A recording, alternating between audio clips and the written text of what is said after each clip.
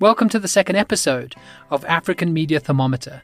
I'm Paul McNally. This is a 4-part podcast series taking the temperature of the media industry and health reporting in Africa, particularly during the time of COVID-19. This show is brought to you by CAS Media Africa and produced by Volume.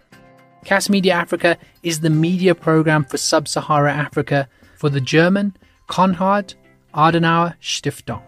And over these 4 episodes, we'll be speaking to some of the top journalists and editors across Africa, mainly on how they are still able to do their jobs during COVID-19. What has happened since the advent of COVID was that our storytelling, as well as the way we finance our journalism, has come under severe stress. So it's an extremely uncertain time. It's very unpredictable time. News, independent journalism is more crucial now than ever. Now when people need information, now when people need in-depth reporting, when people need contextualization of their news. Media business models are taking strain during the pandemic, from decimated ad revenue to harder working conditions. But there's also some innovations that are rising out from all of this. In this episode, we talk to the people in our newsrooms and how they are facing a crisis every day, but then also how they're learning to overcome them. Before we get into what is happening now and solutions that may be possible, it's important to say that the media industry being under pressure is not something new. In terms of the challenges that we as journalists in Uganda are facing, in light of COVID-19, I think that there is a big challenge in respect of the media economics landscape in Uganda and indeed Africa as a continent. This is Ivan Okuda, a freelance investigative journalist with the Nation Media Group in Uganda. He was also a CAS Media Africa scholar. This is when he did his master's on the rise of philanthropic funding in investigative journalism in Africa. He is talking to us via a WhatsApp voice note. That's how we compile the show, with voice notes. As you know, over the last 10 years, the media economics landscape across the world has really been going through a turbulent time. And that means the mass media commercial model that is heavily reliant on advertising has been taking a big hit, especially from the internet. And so poorer nations like Uganda and the media systems in countries like ours have certainly not been spared, and possibly they've been hit a little harder. The pandemic made all of this so much worse. And so during COVID-19, particularly because of the challenges that the economy and indeed economies across the world have been going through, advertising spend has gone down. Ivan says this added pressure is having an emotional and financial influence on newsrooms and media organizations. You have colleagues who are demoralized, both editors and reporters. Now you have intense conversations happening at management level of different media companies about how to reduce the cost of production. And reduction of the cost of production means that some people will be losing their jobs. So it's an extremely uncertain time. It's very unpredictable time. This isn't just a Ugandan problem, in case you thought it was. In Nigeria, the economy has been under huge strain and was even before the pandemic. Here is Dapo Alaronyomi, the publisher at the investigative news platform Premium Times, based in Abuja in Nigeria. What has happened since the advent of COVID was that our news, our storytelling, as well as the way we finance our journalism, has come under severe stress. And we are lucky. We are an investigative newspaper which has established a name over time and has built resources through database and all that. And that's really just helped us. But without doubt that we face severe stress at this period. Even established media platforms like the Premium Times are cash-strapped during COVID-19. Income streams like training, events, and book publishing have suddenly become impossible. But the biggest loss of revenue is from advertising. These companies that usually place adverts are also suffering. So they can't afford to advertise. Many businesses were cutting back on advertising. The most readily available classified totally just vanished in a second.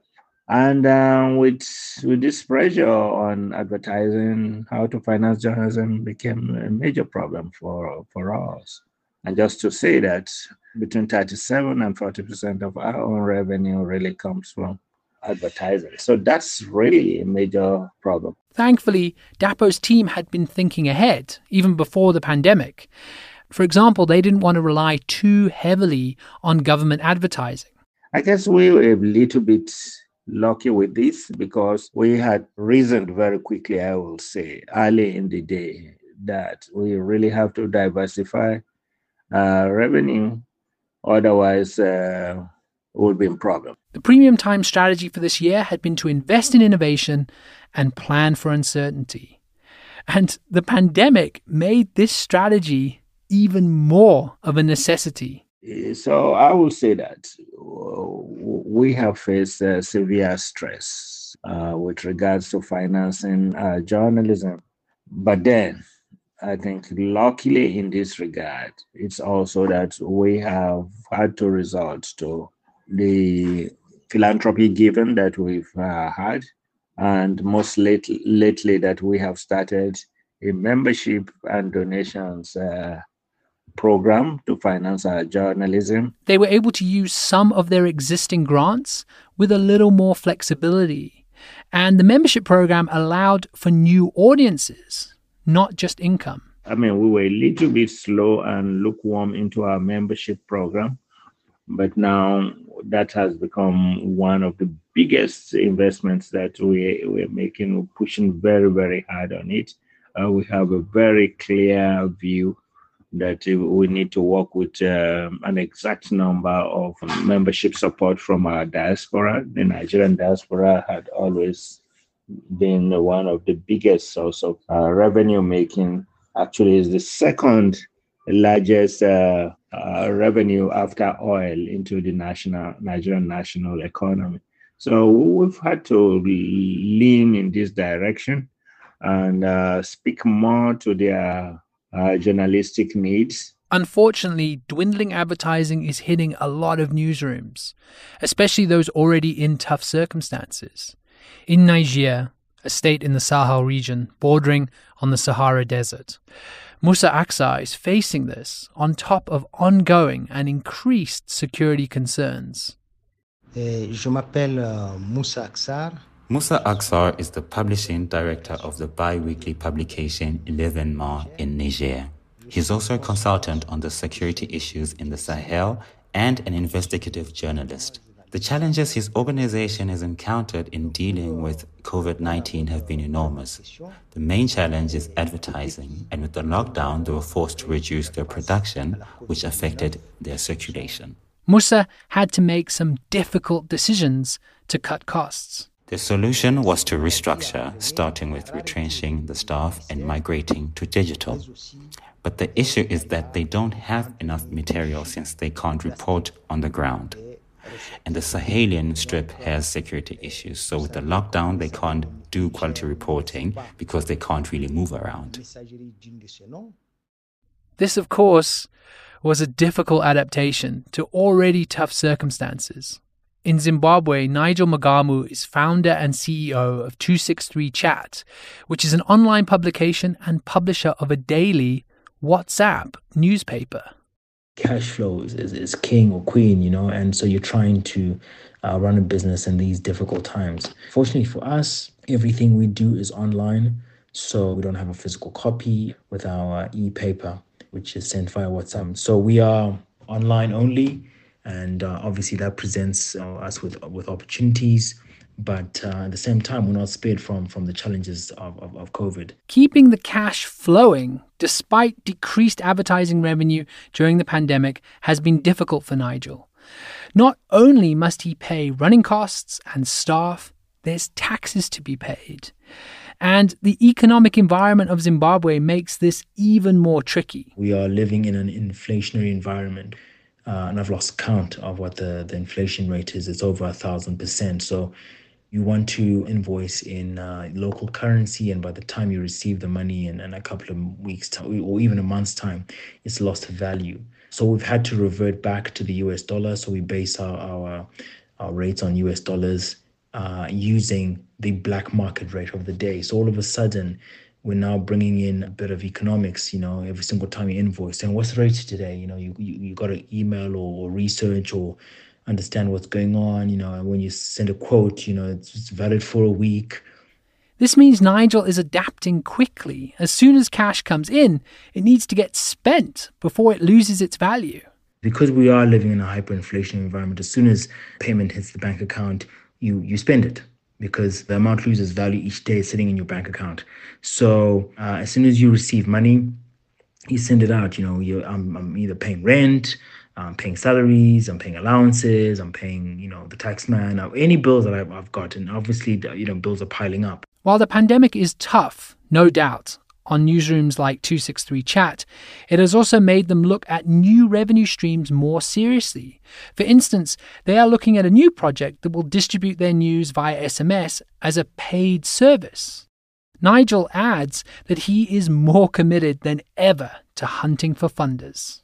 Longer hours, looking at different proposals for funding and, different things that I probably wasn't really looking at before. There have been some lifelines put out to media organizations during the last few months in the form of grants made available just for the pandemic.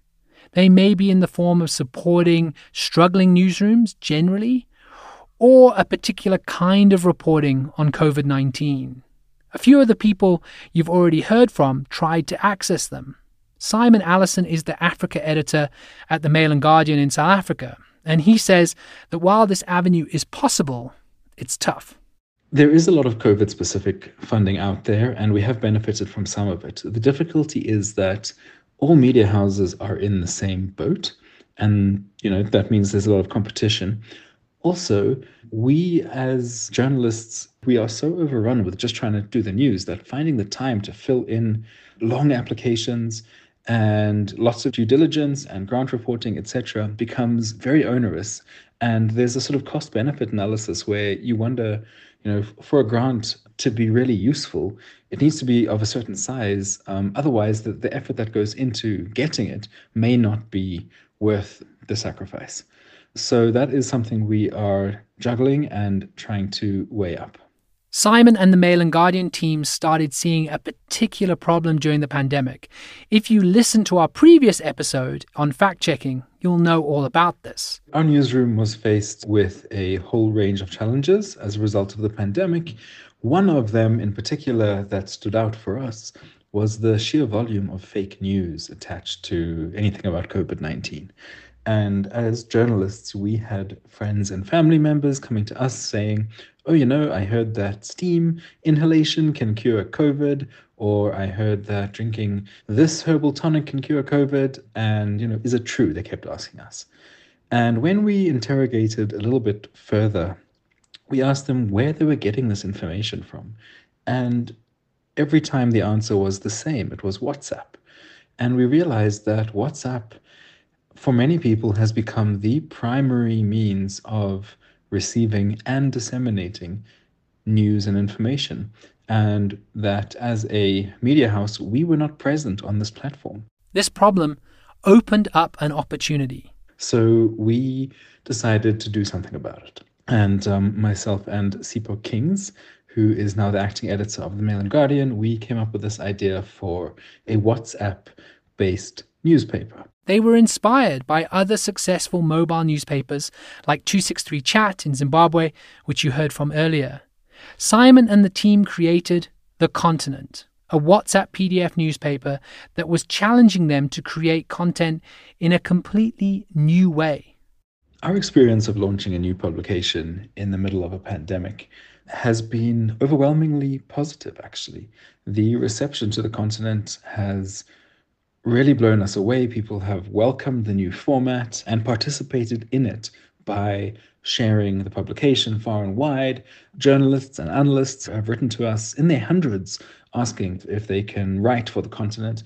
They really want to be involved, and that's been fantastic. And it really has underlined to us that there is enormous demand for high quality, well-produced, beautifully presented news. And if we can keep that up, then I really think that we have something that will have a long and sustainable future. For Simon, the pandemic has allowed for innovation, even though he admits the process has been tough. Speaking for myself and the team, the experience has been exhausting. We have not slept very much. We have put a lot of blood, sweat, and tears into this thing. And fortunately, we don't have much else to do because, of course, South Africa and many other countries around the world are in lockdown. So this is a good time to do something that requires you to give it your all. So anyone else looking to do the same, I would highly recommend it. The continent isn't currently bringing in revenue, but they are exploring different options. And let's be clear, this isn't the only team that is bold enough to try something new during this turbulent time. My name is Asha Mwilu. I'm a journalist based in Nairobi, Kenya, and I'm currently the founder and editor-at-large of Debunk.media, which is a new digital media platform in Kenya seeking to just use data and storytelling to make sense of issues that affect young people in Kenya and across Africa. Asha launched Debunk Media in July 2020. Like I said, bold. I think everyone thought that we were really crazy to be launching a news organization right now during COVID-19, and not just during the pandemic, at a time when media organizations are laying off, they're cutting staff, they're cutting their spending on news gathering. Very many people thought that it was crazy to launch a media startup. And people are asking us, what is the business model? How are you going to make money? I think, yes, the money question is a big challenge for us. How do we sustain our news gathering? While the risk was big, Asha thought it wasn't just worth it. It was actually really important to do right now. It's crucial now more than ever. Now when people need information, now when people need in-depth reporting, when people need contextualization of their news, it's more important for organizations like ourselves to exist and to sort of like complement what mainstream media houses are giving their audiences. So the main challenge, yes, has been the money question. The answer to that question for Asha has been around a belief that strong media organizations are just needed right now. And the solution that I am finding is that staying true to the content perhaps might be the solution at the moment. Staying true to the values of your organization, the values of why you're running an independent media house is more crucial now than before. Because I think when you do that, the audiences see right through the content that you're producing. And I think that also opens up opportunities. I have noticed that there are people who, especially the donor funding world, who are keen to support independent journalism, to support a different voice, to support people who are serving their communities. Beyond looking for revenue that connects with the quality of her work, Asha believes this is a time for collaboration and innovation. For now, because we don't know what the end of the pandemic is, that I think is where the opportunity lies, in collaboration, in finding new spaces, in finding new ways to sustain content creation, and generally in finding ways to just make sure that even as you're trying to keep the business running, that the people that you're working with are still, very important, and a priority should be placed to keeping them safe. While the COVID-19 pandemic is a very tough financial time for media houses, new and old, small and big, there is also the sense of it opening up a chance to innovate, to try new things. Here is Ivan Okuda, journalist from Uganda, again. And so in terms of solutions and new opportunities, I think that there is going to have to happen honest and bold conversations across the industry that speak to trends such as collaborative journalism efforts. The opportunity that I see with COVID-19 is, as journalists, we struggle to find our relevance, and media houses struggle to find their relevance in the hearts and minds of Ugandans. There is going to be more emphasis on content. In other words, better content.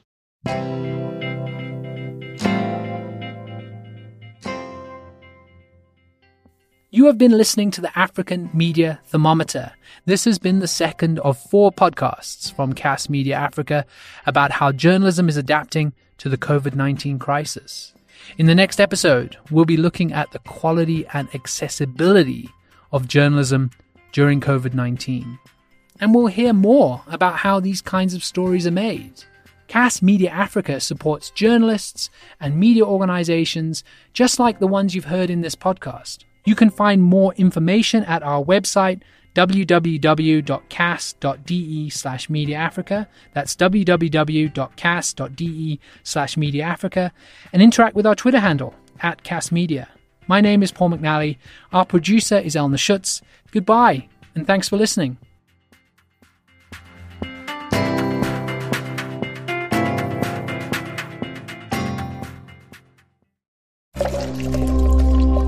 Volume.